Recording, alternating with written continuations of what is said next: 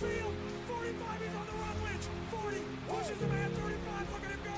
He's down to 20, 15. He could go. He is going to go.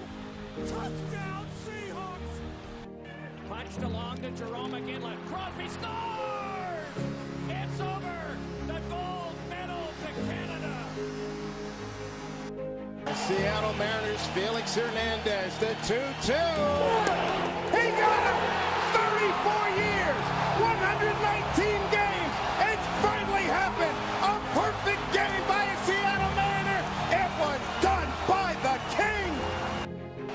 Foles running up and down the line. It's a direct snap, and it goes to Clement, who gives it off to Burton, the tight end, who then throws in the end zone. Touchdown! Foles caught the ball on a touchdown pass of the yard by the tight end. What did we just see?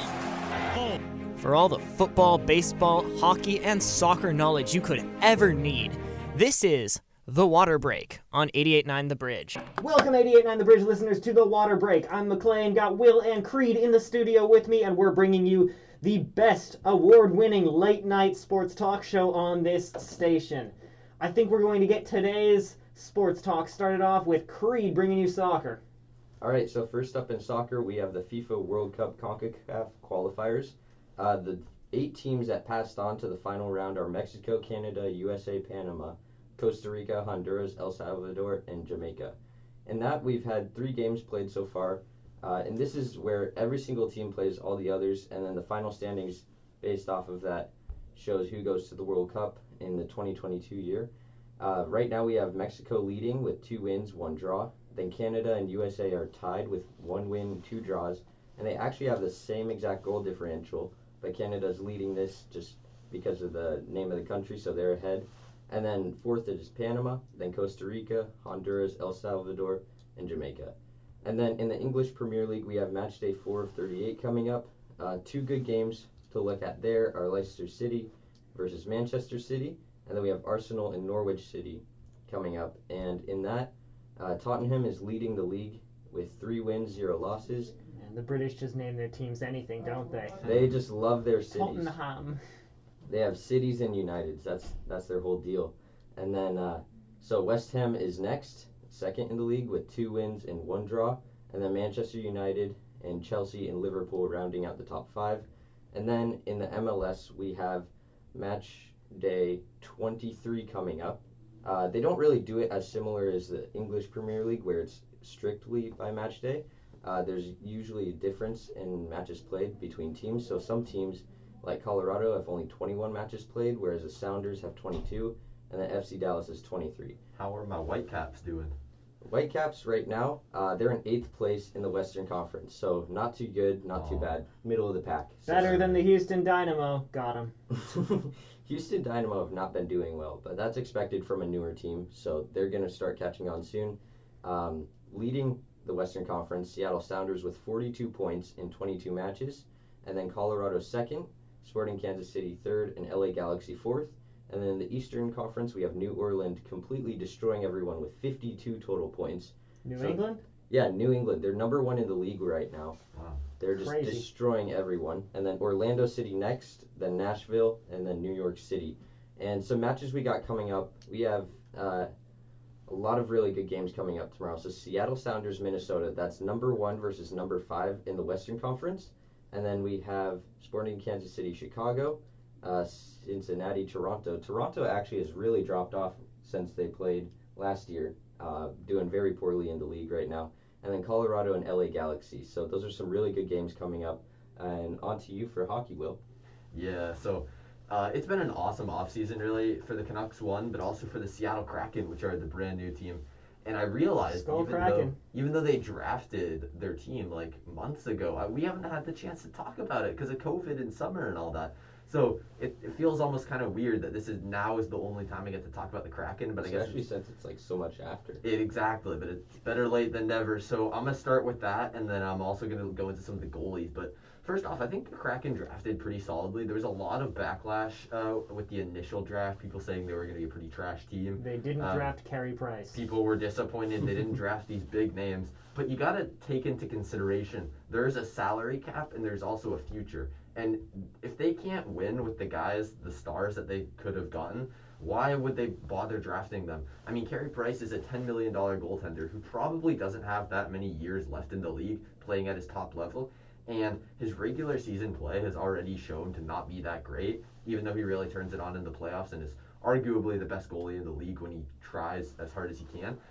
I would have bought his jersey. I'll say I this. would've. If that's just because I love Carey Price It is personally. cool to have him, and he's such a nice guy too. Yeah. Some of the stuff he does off the ice, he would have been a great name, I think, to bring some attention into Seattle, and like you said, for people buying jerseys.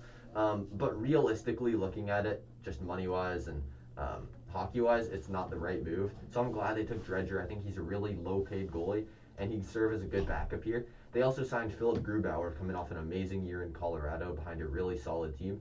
So he's going to certainly have something to prove, but I think he's an amazing goaltender. I think he's the right guy to lead this team for certainly a much better price than Price would be. Oh, definitely. He's a great value, you know. When you're dealing with a salary cap, you obviously can't go paying double digits of millions of dollars to Carey Price, who's like 1 million years old at this point. I just wanted to see Carey Price wearing the Kraken blue personally because he's one of my favorite like random players. Like, you know how everyone in the NFL really loves Larry Fitzgerald even though he doesn't play for their team because there are no Cardinals fans.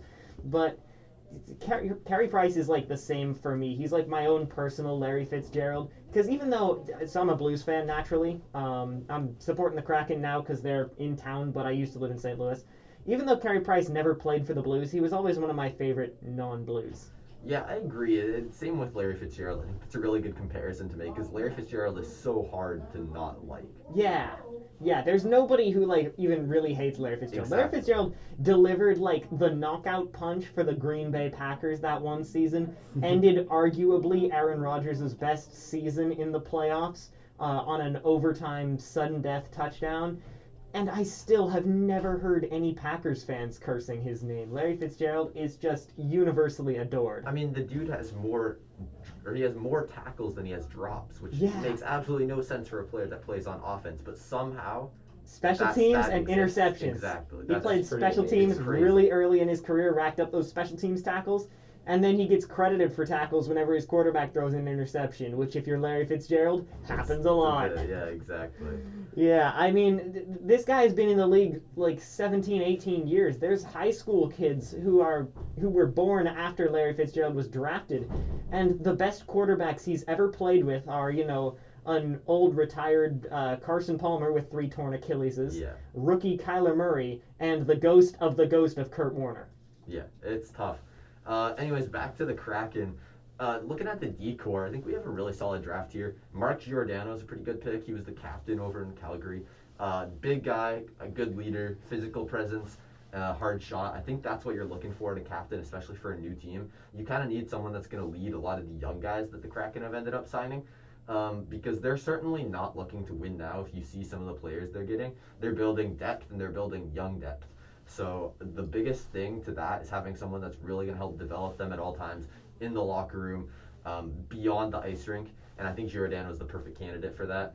Other than that, I don't know if you guys noticed, but our team is massive. Like, if you look at some of the heights of the guys that we picked, our team's huge. We have a guy that's like 6'8", 300 pounds, is the heaviest player in the NHL, which doesn't sound that's that like heavy almost as big as Creed compared to football. Yeah, I'm massive. If only. It doesn't sound that heavy compared to a lot of football players, because, you know, there's guys that are easily 400, like, just that same height, too. Just linebackers. But in hockey, you can't be that big, because at a certain point, you're going to break the ice. It's so low. You might break the ice, but you just don't have enough speed to keep up with the game.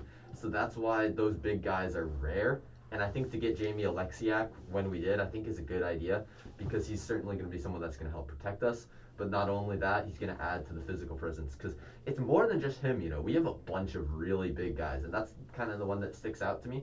But if you go beyond that and you really look at, like, the rest of their roster, even some of the young guys, this is a big team. It's a pretty scary team, to be honest. So I think that's what they might be going for, which is a very different approach from what Vegas had. Vegas just tried to take whatever the best was available. They tried to stack their team early.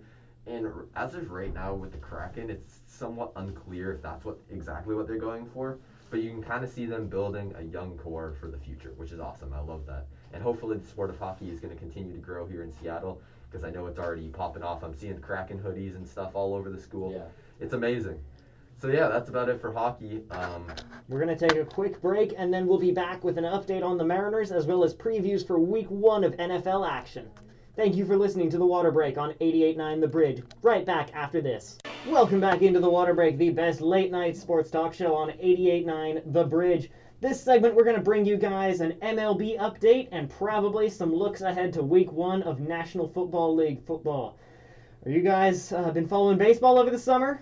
Not at all. I'm Didn't not gonna think lie so. to you. Yeah, no, not one little bit. Didn't think so. Maybe saw 1 or 2 games, but that was just, because I was kind of forced to. Your Twins are doing terribly. Creed is from Minnesota. Creed is a Twins fan. It is not a good time to be the Twins fan. I do not mind you for, stopping to watch them.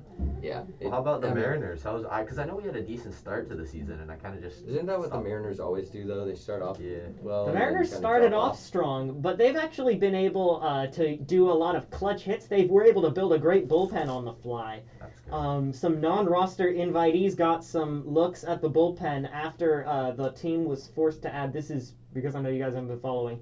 I'll give a recap of the season. The team hit a slump. Essentially, after we went off the air for summer, the team started to hit a slump. They started really sucking wind. Ty France, who is the first baseman, second baseman, DH type for the Mariners, he hasn't played second for a long time, got hit with a pitch and had to go to injury reserve, and given that he was providing almost a third of the team's total offense, they hit a pretty big slump really quickly. Then some starting pitchers went down due to injury. A lot of starting pitchers went down due to injury, and the team was forced to add a bullpen day into the rotation, which meant they were stocking the cupboard with a lot of relief pitchers because they were undergoing a lot more bullpen usage. The bullpen days did not get the team a lot of wins, but did force the team to promote a lot of relievers to the big show, and some of those guys really shined. Most notably, Paul Sewald turned from a non-roster invitee who was run out of the New York Mets AAA affiliate to becoming an elite reliever, one of the best strikeout pitchers in the American League for the Seattle Mariners. Wow. Drew Steckenrider, who couldn't make it work as a swing guy, long relief role type in Miami, has found new life as an eighth-inning setup man. So these guys, this was a guy that couldn't even make, not even the main Mets team, but the Mets AAA affiliate, the one that employed Tim Tebow. Wow. This guy was Tim Tebow's teammate and couldn't stick around for the New York Mets. The weird thing was they actually cleared his roster spot to make room for the signing of Taijuan Walker, who was a former Mariner. Well, he's a pretty good player. He's very good, so I don't think the Mets regret waiving him to get Walker at all. But Sewald caught on with the Rainiers after being a non-roster invitee to the Mariners training camp and has caught fire. His slider developed really well. He's pitching great in Seattle, has had one of the best relief seasons since Edwin Diaz's 50-save campaign in 2018. Paul Sewald, Drew Steckenrider have both been amazing. JT Chargois was very good, but got traded, flipped at the deadline for Diego Castillo, who was slightly more expensive, but did a lot of the same things as a late innings closer. Kendall Graveman was also jettisoned at the deadline to make room for Abraham Toro, who we pulled in from the Houston Astros and has since turned into an offensive force. Essentially, Abraham Toro is like what the Mariners envisioned Ty France would be, which is a second baseman with not much glove who can make up for it with a bat that has a lot of pop and a guy who hits a lot of line drives. He's instantly become one of the best average hitters on the team, has slid right into the 5 spot and lengthened that lineup by just one more batter. The other thing that happened is J.P. Crawford's finally found his bat. J.P. Crawford is the shortstop for the Mariners, and he turned from a guy who was like a 220 average hitter who would see a lot of ups and downs to a more consistent soft contact guy who, maybe doesn't hit those gap doubles as often as he did before anymore, and what little power he had has completely vanished. But he's turned into a guy who will hit 270, 280, and become a much more reliable leadoff hitter who can draw more walks too. That's what's up with the Mariners. They're currently in the playoff chase right now. 2 games out, and they're playing the Arizona Diamondbacks right now. That game's actually happening as this airs. The Diamondbacks are pretty horrible, right? I think I can count the Diamondbacks' wins this season on one hand. Oh wow, that's so real it's fun. that bad? Because I have seen pictures and videos of the Diamondbacks stadiums, mostly because I think one of the Coyotes players threw an opening pitch there. It looked like COVID. Like, I mean, it is technically still COVID, but the stands were so empty, you would think it's like a bubble. Yeah. Like, you could barely see people anywhere. Like, I feel bad for the people that have to produce those games just to realize that, like, there's no one there.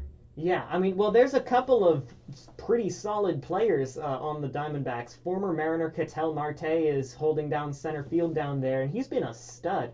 He's hit for very high average. He's in the 300s and has provided some pop with his bat and plus defense after having to move out of the infield. But he's holding down center field really well. It's Ketel Marte is making the Mitch Haniger trade look a little contentious.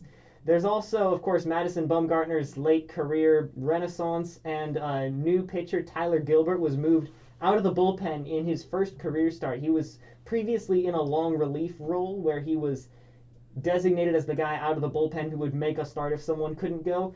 First start, no-hitter. He threw the 8th no-hitter of the season. That is impressive. That's amazing. Yeah. It's pretty crazy. The Diamondbacks have actually thrown 2 no-hitters this year. Madison Bumgarner threw the other one, but it was a 7-inning doubleheader, so there's like an asterisk on it. Interesting. He threw 7 innings of no-hit baseball, which is impressive enough, but it doesn't really count. So the Mariners right in the playoff chase. Mariners baseball, they play a lot of close games. That's the other thing. The advanced metrics really do not like this team because so much of the strength is built around largely unproven bullpen guys. Guys like Paul Sewald, Drew Steckenrider, and new late inning option Johan Ramirez, who is a toolsy reliever who played a little last year, wasn't too great, so the advanced metrics really don't like him. But he's got great stuff. He's got closer level stuff. His fastball is electric. It's in the high 90s, and he's got a really good slider and a really good changeup. That's pretty pretty good cool. to hear. Yeah, exactly. I mean, I kind of understand most of the terms you're talking about and stuff. I'm sure it's even worse for you, Creed. Oh yeah, no, this is like I'm picking up half of it. But yeah, this is. You know what a fastball is? Well, of course I do, but like I'm picking up a good, what I'm understanding is good. Johan Ramirez, and the other guy that the Mariners have added to their bullpen rotation just recently is Sean Doolittle, who is a former closer for the Washington Nationals, won a World Series ring with the club, and is now pitching like 6th, 7th low leverage innings for the Mariners. He's got injured, dealt with some injury, and also aged pretty quickly, so he's not exactly the elite option he once was. But he's been pretty great for the Mariners. He's been pretty consistent, hasn't been gashed. That's pretty good. That's good to hear.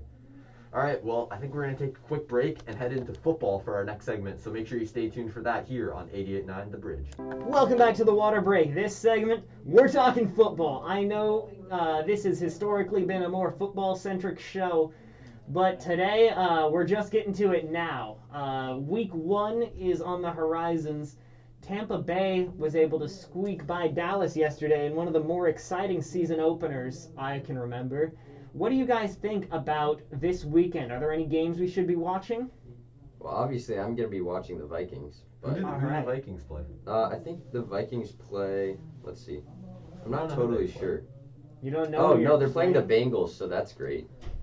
Yeah, Joe Burrow and the Bengals. That should be a pretty interesting game. You know, Joe Burrow is a high-ceiling quarterback. He could put up a lot of points on what is a pretty depleted Minnesota secondary.